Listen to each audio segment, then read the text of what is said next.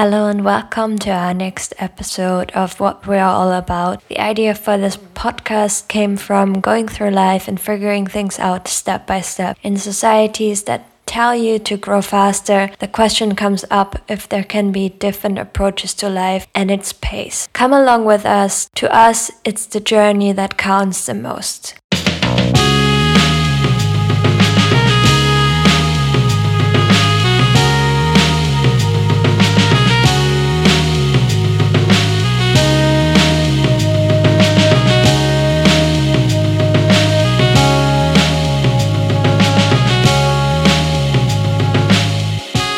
Hello and welcome to episode 10.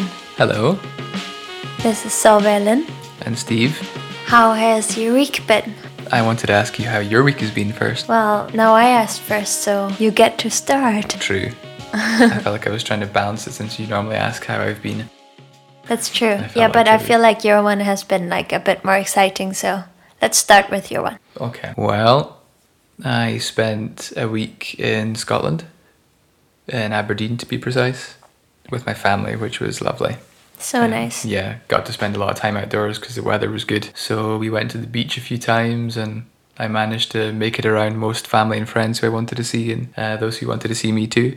So it was nice. Just did some catching up and spoke about a number of things, including the pandemic situation in Scotland and how it maybe differs to Germany. Yeah. And just in general caught up and talked about a lot of nice things too. Yeah, seems like you were quite busy. Yeah, I was quite busy, but in a good way. Yeah. Yeah, and I just got back a few nights ago, so I feel like I'm already back into the Berlin momentum.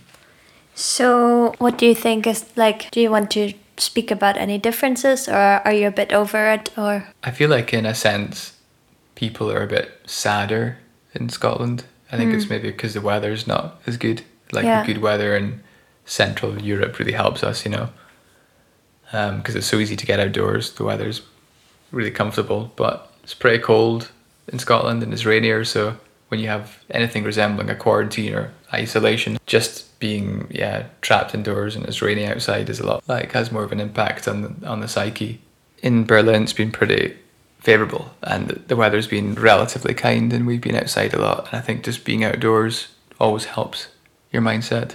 So, yeah, for sure.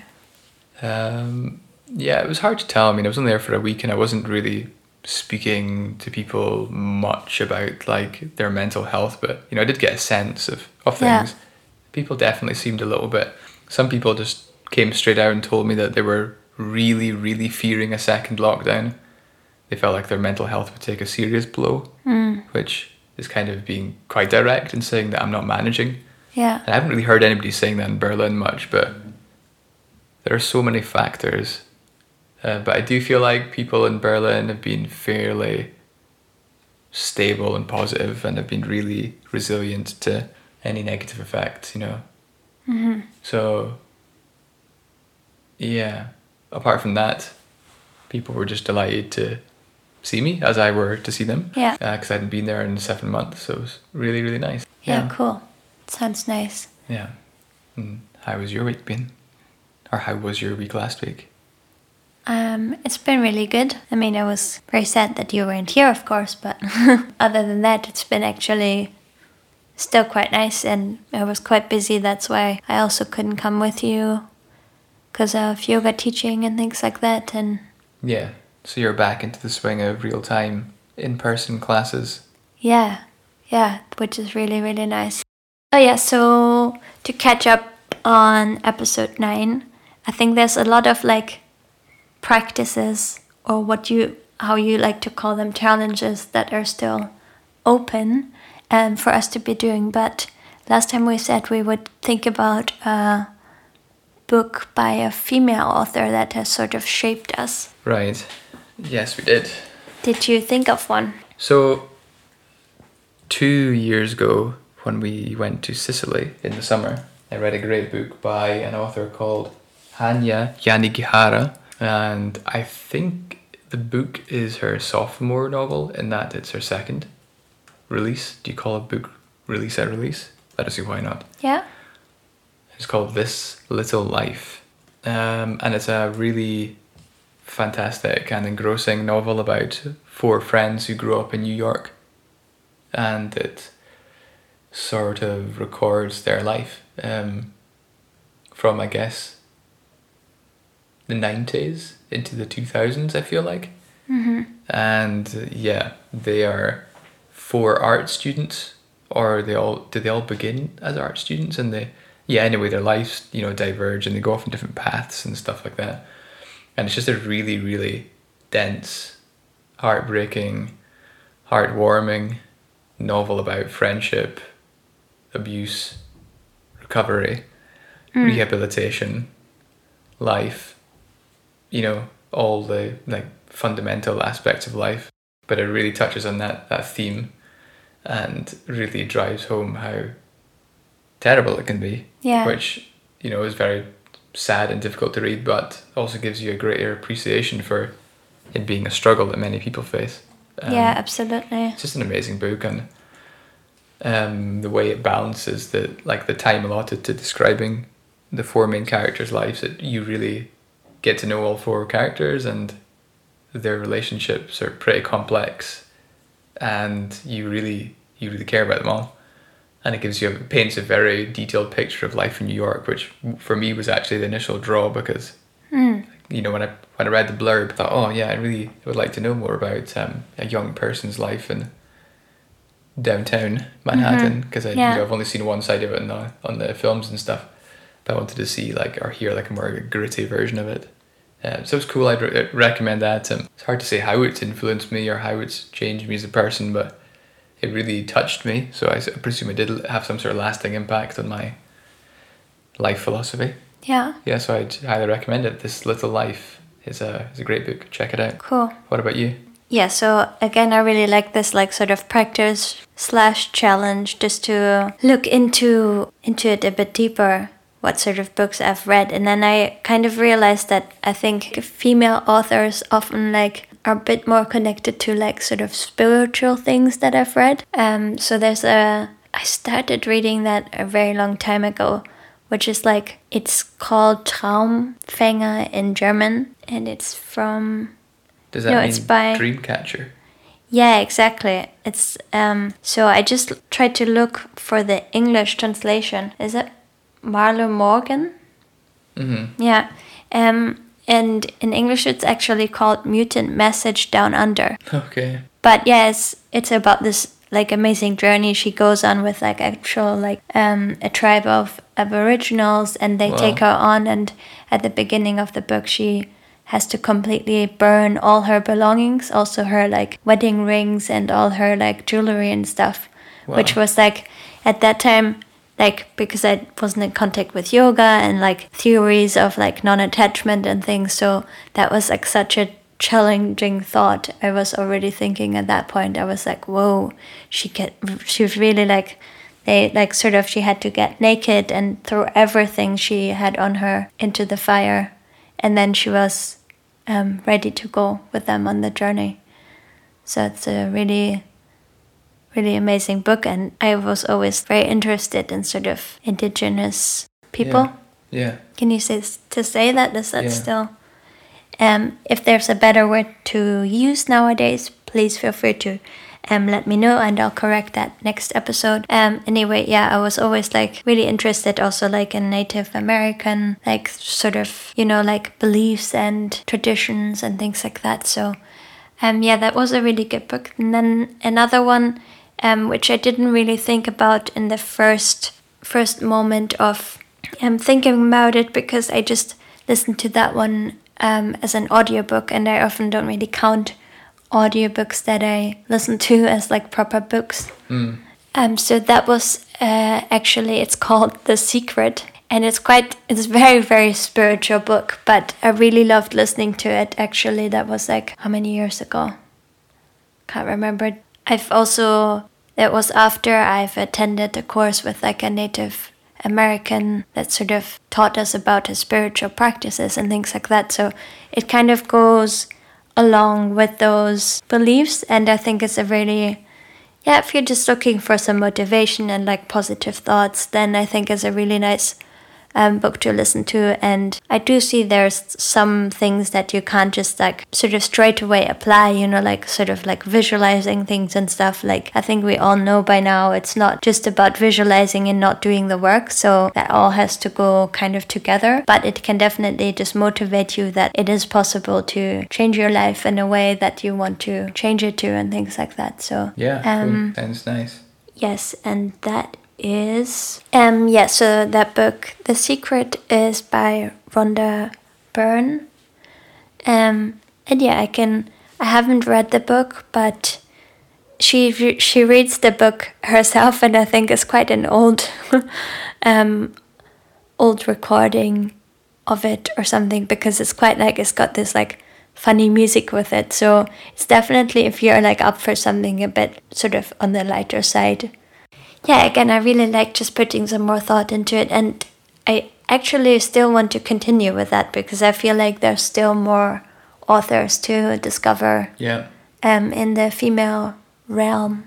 Yeah. Of things. Yeah, cool. One more thing that sort of came up as well is like how I think I'm really, after like thinking about the books that I talked about last episode, I was thinking, I think I'm quite into cathartic books, you know, where it's like I kind of love it when I can let emotions come up through the supportive books, you know, like to really just dive into like deeper emotions. Yeah. And yeah. Yeah, I think that's the beauty of the books, because people's thoughts are explained in such detail. You get like a massive insight into people's thoughts. So you can't really convey these things in film without it becoming a real like art house kind of piece. Yeah, you know? totally. It's totally not the commercial way of presenting film, but in books you can have entire chapters dedicated to explaining one's emotions or thoughts, which are, you can just lose yourself in that. Yeah. Yeah, and it's different, right? Like, because in books, like, you basically become that character for a while. So yeah, it's really like, I mean, the sort of barrier of the screen isn't there. Yeah, like, and also exactly, and also in film as well, you simply just present the moment. You see what happens and it's gone. But in a book, the main character can explain what was going through their head during a moment, so they can elongate a 10-second interaction and take 2 chapters to describe their feelings. Yeah, true. But in the film, you know, you just literally get the 10 seconds. Yeah, absolutely. It's not possible unless you have some sort of narration or voiceover. Yeah. Which is also just a totally different feeling. Totally.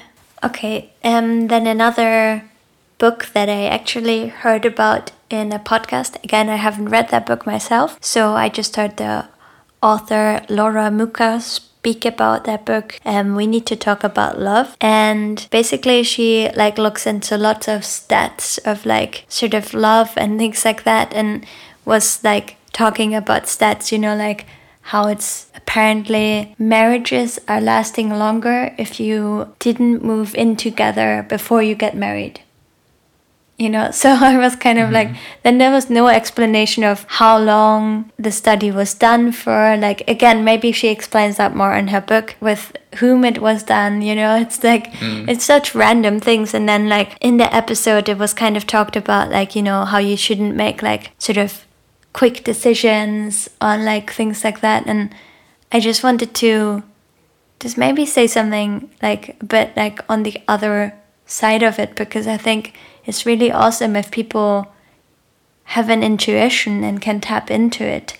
And, you know, because she was like sort of, because the other, like the interviewer, like the podcast host, she had like sort of jumped into a relationship and got married quite quickly and like moved in together super fast and things like that. And the author, like Laura Muka, basically said, oh, you know, like, I would have always like suggested for you to wait a bit longer, and like on big decisions you should always wait a long time, you know. And that kind of triggered in me. I think if you have a good intuition and if it feels right, then you should always try things out, you know. It's like we can always all wait. And like, again, that's another thing I think I learned from you, just to like not worry so much about things, you know. Like, we all don't know what's going to happen tomorrow, and might as well enjoy the moment now rather than thinking, oh, but this might be a dumb decision. If you feel like it's a good decision in that moment,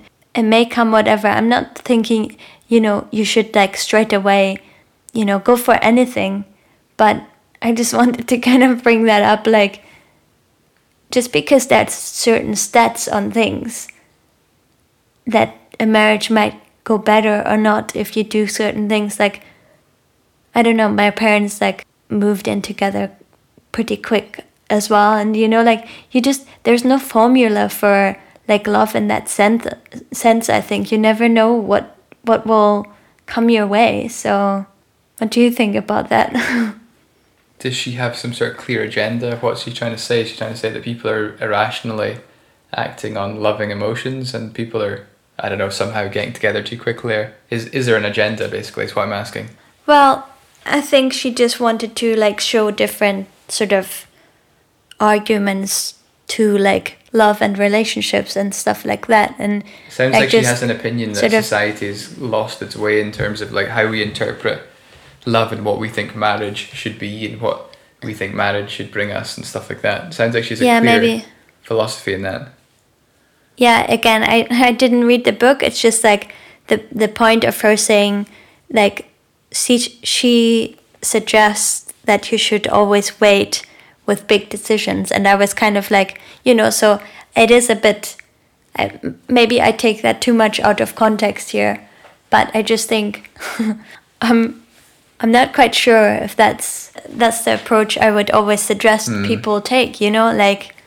Yeah, I think that sometimes there are different aspects of life that you're probably better off applying a serious sense of rationale to it and thinking about it really, really slowly and carefully and making sure you weigh up all the prospective pros and cons before you jump in and make a choice. But I think sometimes it's the beauty of being human is that we aren't like binary. We don't operate in binary. We're not like super, super rational machines. Like, we have emotions and sometimes we act in those emotions because they do indeed underpin our beliefs, actually. Whether they're long-term beliefs or spontaneous thoughts. It's all kind of formed on the basis of emotions, and that's what it is to be human. So I think sometimes if you just simply act on the emotion of love, like, I think it's kind of essentially unavoidable sometimes. Like, how can you avoid your emotions? It's what actually forms your entire personality. And why should you strive to decouple your mind from your emotions? Because I think that's an intrinsic quality of being human, especially in this age of technology. Like, do we want to kind of like make ourselves more rational and to strip away our humanity, even though that might make things more orderly or civilized? I think sometimes it's cool to be spontaneous and to throw caution into the wind and there's a risk that it's not going to work out, but sometimes if you don't act in the moment, then maybe you pass an opportunity by. Yeah, exactly. Sometimes like that's kind of how love works. Like I think sometimes it makes like the emotion of real fiery love or like really, really emotional love. I think that makes us act in a certain way because maybe it's instinctual. Maybe that, it sends signals to the human brain which says you need to act on this now because it's going to create the right circumstances for you if you do that. Maybe that's just what it is to be human. Why should we stop that? Why should we fight that? Yeah, it might not work out. Yeah. But maybe it's the only way to tackle it. Exactly. If it doesn't work out, then you just move on. Yeah, I was just thinking, it's kind of like dangerous to come out with those like claims and stats and things like that. Yeah. Like, because then people just calculate everything way more and just like whenever it felt right, like I wouldn't like think about, but this book said this and this, So I just think, again, because there's so much I think there's a fear of commitment in general. Like, again, I don't know the stats on this, but I just think those kind of books then support more fear in a way. It's definitely the trend of society now is to kind of take stock of all the cards you have in your hand and make sure you cleverly make the right move rather than just simply kind of taking a risk on things sometimes. And I just think that it seems a bit crazy how we're trying to, in a sense, always avoid our humanity now. Yeah. As if we are sort of desperate to become computers Yeah, or something. totally.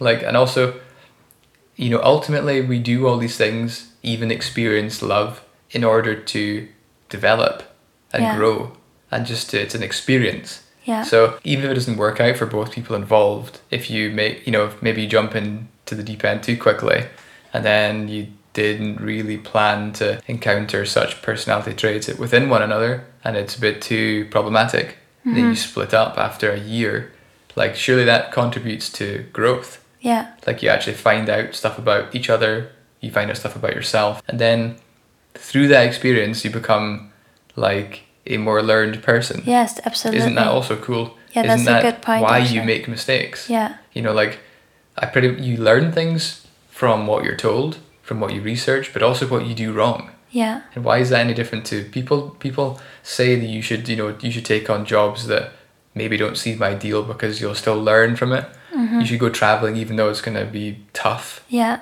Isn't it the same? Like, yeah. Isn't that like experiencing love? It's Yeah, tough sometimes. Exactly. And So- to practice like still to keep an open heart rather than Yeah.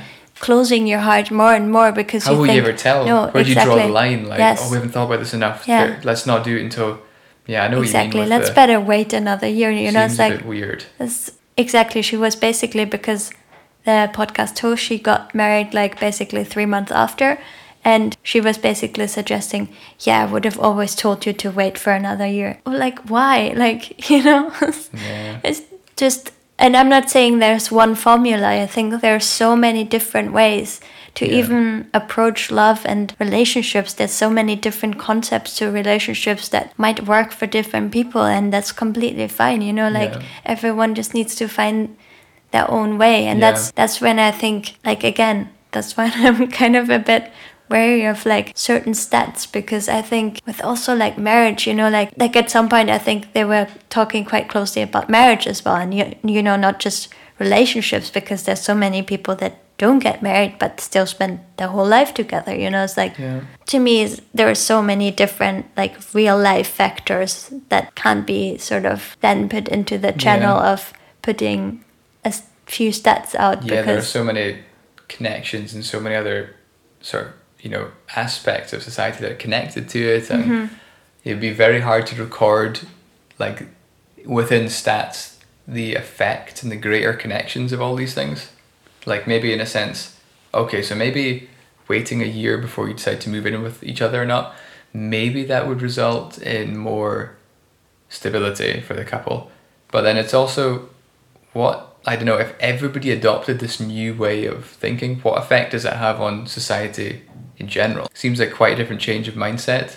It might, I don't know, it seems like it might have some sort of knock-on side effect yeah, to just the way people are in general and how we regard relationships. it just seems like it's like not very it would open. people like, yeah, exactly, it would put people off of like going for the challenge in a way, you people know, become like, very calculated the whole yes, time. yeah. And that's kind of, I think, to keep an open mind and open heart is Yeah. like, it's a very good thing to have. So I think like up until now, it seems to be the message is usually it's like celebrated that love is the opposite to rational thought. yeah, Isn't that one of the aspects of being human and humanity that's celebrated? You know, we're not trying to become machines, and you know, especially in this era of like advancing AI technology, like AI can do all kinds of things better than we can. You know, there's certain Yeah. jobs they can do, but one thing they can't do is love like a human being. So now we're wanting to, in essence, break that down yeah, on the basis that, it leads to irrationality. I Totally. just don't get what's the obsession with irrationality? yeah. Helps sometimes, but you know, you apply it to situations where it's needed. You don't just like copy and paste the formula of rationality to everything in life. Yeah, and I think, you know, love doesn't need to mean completely like just going overboard with things. It can still just be like, in a way, also just like being aware of being connected to your intuition and to your own like sort of feeling, you know? Yeah. Like, so yeah, it's like exactly like, it doesn't need to mean, okay, this is all completely chaos or Yeah. whatever, you know? Yeah. I think in another example of this trying to rationalize, decision making where you would usually go on your emotions as the primary deciding factor or driving forces. The topic of, where do you try and be charitable? If you, where can you make a difference and make things better in the world? And I did listen to a podcast, probably one of Sam Harris's podcasts, and it was really great. It was really informative, actually, because he was talking about, his guest wrote a book on how to basically how to make the most positive impact in the world, when you're just a regular human being, because it's quite overwhelming. You think, do I just donate money to charities, or do I go out and spend time helping people? And I guess we can do all these things, but he basically came up with a way of deciding how can you make the most impact.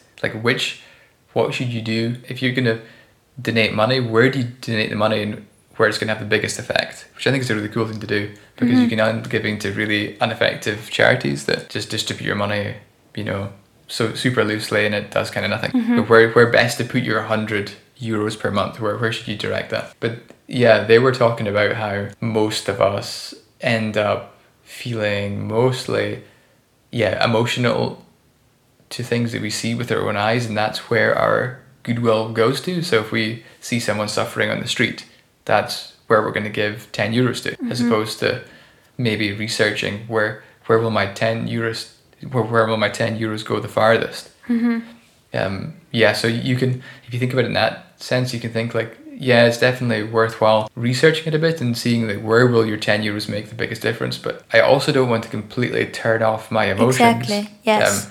Because in a sense, sometimes you might end up kind of doing nothing then. Because if you don't have the time or whatnot, or if you feel like you don't have the time to be rational and to do this extended research, and if you also tell yourself, I will never act on spur of the moment emotions, you might do nothing.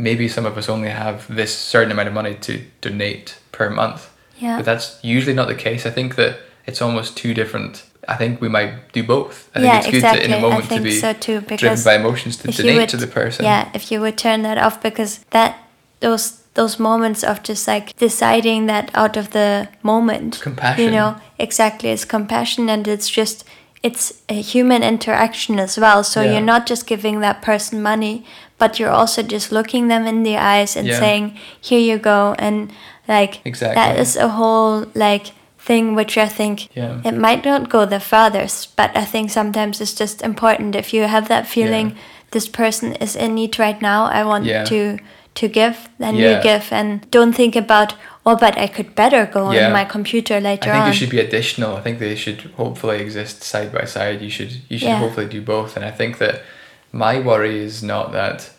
maybe the money doesn't go that far, but my worry is actually more that if we unteach ourselves this compassion, and shall we call it this irrationality, is that it will have a really detrimental effect on our overall compassion. If we try and reduce the impact of emotions and try and rationalize our behavior so much, we might sort of really distance ourselves from our ability to be empathetic and compassionate people who act powerfully in the moment sometimes, because sometimes it is just about moment to moment. And if you find yourself in a position at any one given time where you can help, you should help. In a sense, and I think that's also just an instinct. It's an instinctual human behavior. You feel a way, your feelings make you act.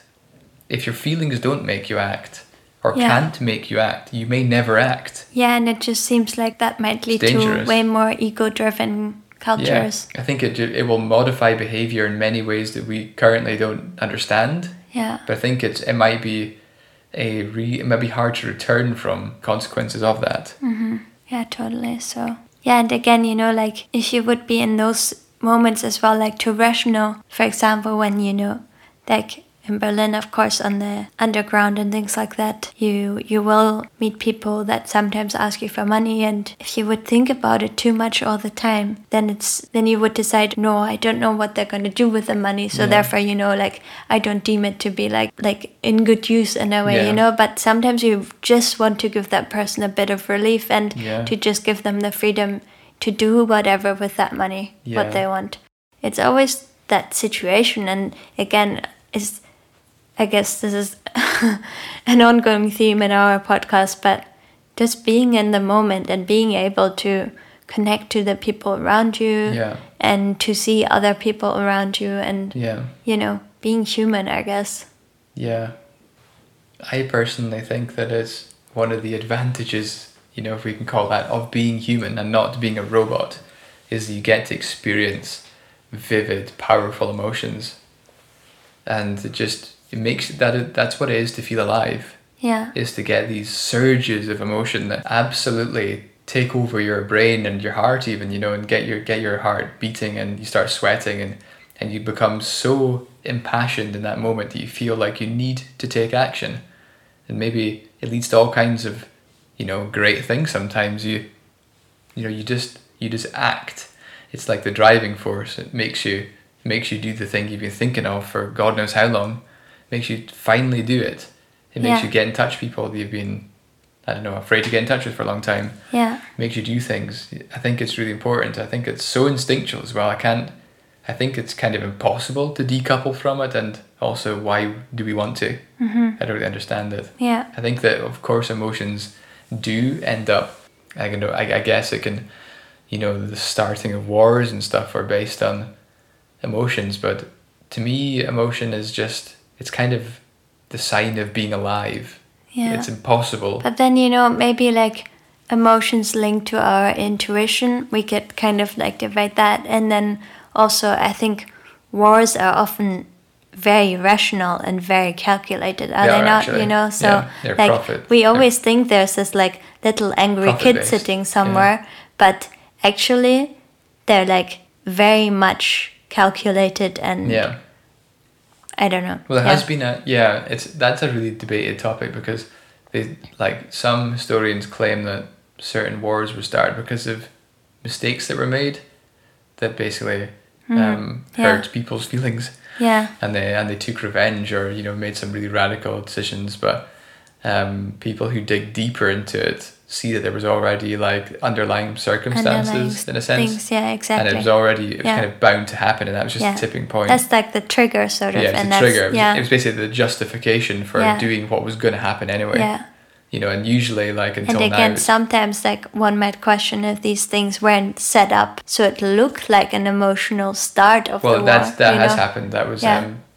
Again, I think if everyone can sort of tap into your gut feeling, intuition, whatever you want to call it, that might be still beneficial to everyone's health and well-being on this planet. Yeah, I think as well that we're definitely facing this whole new terrifying era of artificial intelligence, and you know, people's job opportunities may, I don't know, we may struggle to find lots of room for like fulfilling work in the future. So I think that basically, one of the biggest struggles of our time is going to be finding meaning in life. So if we end up sort of really, really trying to restrict the experiencing of like radical emotions, then do we want to like actually find less meaning in emotions? Is that what we want to do? I think one of the most terrifying prospects of the future is little meaning, and people feeling so apathetic or so kind of disengaged from any kind of meaningful reality. Do we want to consciously further that whole process? Yeah. And become even more rational? What are we left with then? Totally. What do we find meaning in? Almost nothing, if not our own emotions. Yeah, so something to think about for sure. Yeah, I had quite a few more points that I wanted to speak about, but maybe we'll keep that for some future episodes, because these topics aren't gonna run away, even though I think there might be like hot topics at the moment, but I think there's a lot still to tap into if we open that can of worms now, but we are already quite far into this episode, so maybe we'll tap into that next time. But yeah, I'll also link all the books that we talked about in the show notes, so feel free to check them out. I'll try to find a little bit more local booksellers or bookshops instead of the big A. So maybe if you're not located in Europe, then just try to find that book through those links. Yeah. So do you have, on a little bit of a lighter note, do you have a jazz record of the week, or are we moving on to a new genre now, or? No, I haven't exhausted that yet. I still have some up my sleeve. So I picked up a nice record in Aberdeen called Monk Moods, and that's by Thelonious Monk. Yeah, jazz nice. pianist who started recording in the 60s. Oh, but what's the record that you brought for me again? That's a record called Wine Light by Grover Washington Jr. Oh yeah, that's a nice one. Yeah, 1980 is the year it was made, and it's very 80s but pretty jazzy. Oh, I love it. Nice and upbeat. So good, yeah. It's like really feel good. I love feel-good music. Oh, look at the Oh picture yes, in the that back. picture is so That cool. sums it up, actually. Yeah, that sums it up. Maybe I can find that picture online, then I'll also insert that into the show notes. Cool. Yeah, it's awesome. good. Yeah, it's Yeah. really dancey. Yeah. Really good one. So we'll also add that jazz record if we can find it on Spotify to the Spotify playlist, and feel free to like and subscribe and everything to that list as well. Yeah, cool. Moving on. Or wrapping up. Well, moving on to, have you done the practice of episode 8 yet? Oh, that's the Alexander Platz one, definitely Yeah, not. that's not that one is also still on our list. Still So pending, yeah. we're piling up too many practices, so we'll do we won't do any new practice this week, I would say. So yeah, let's catch up on that. Alexander, you still owe us that selfie. Yeah. Yeah. I think what I need is like a really good reason to go to Alexander Platz That's first. the thing. I was thinking that as well. I was thinking if we should actually choose another busy spot in Berlin just to, but because we're just not in that area. Yeah, but I think it was the whole point is that it's such a terrible, Yeah, that's kind of true. distracting neighborhood. It is a not even terrible, neighborhood, like, just a place. exactly, it's just a place. Okay, we'll do it together. God. Maybe. But yeah, so if you don't know what that is all about, I'm not sure which episode that was. So it was just basically try to practice meditation, or just take a few minutes, like let's say 3 minutes, closing your eyes if you're not meditating on a regular basis anyway, in a busy place, and just sit there, close your eyes, and just try to find a moment of calm in like a really busy place. Just even sitting down and closing your eyes, I think, might be challenging in like sort of like train station environment. So let's see if someone comes and picks us up and tells us not to do so. Anyway, so let's do that one for next week, and then we'll try to do the episode 8 one maybe as well, the practice from that one. So we've got some new material for the next episode, and then we can come up with a new practice, because I really love those practices. Yeah. Or how you like to call them, challenges, but I think maybe I still prefer practice. Yeah. Yeah, so thanks everyone for tuning in again, and we hope you all have an amazing week. And yeah, thanks for listening. And let us know if there's anything else you would like us to tap into or speak about, whatever comes to mind. Yeah. Thanks everyone. It's been good. Yeah. See you next time. Yeah. Take care.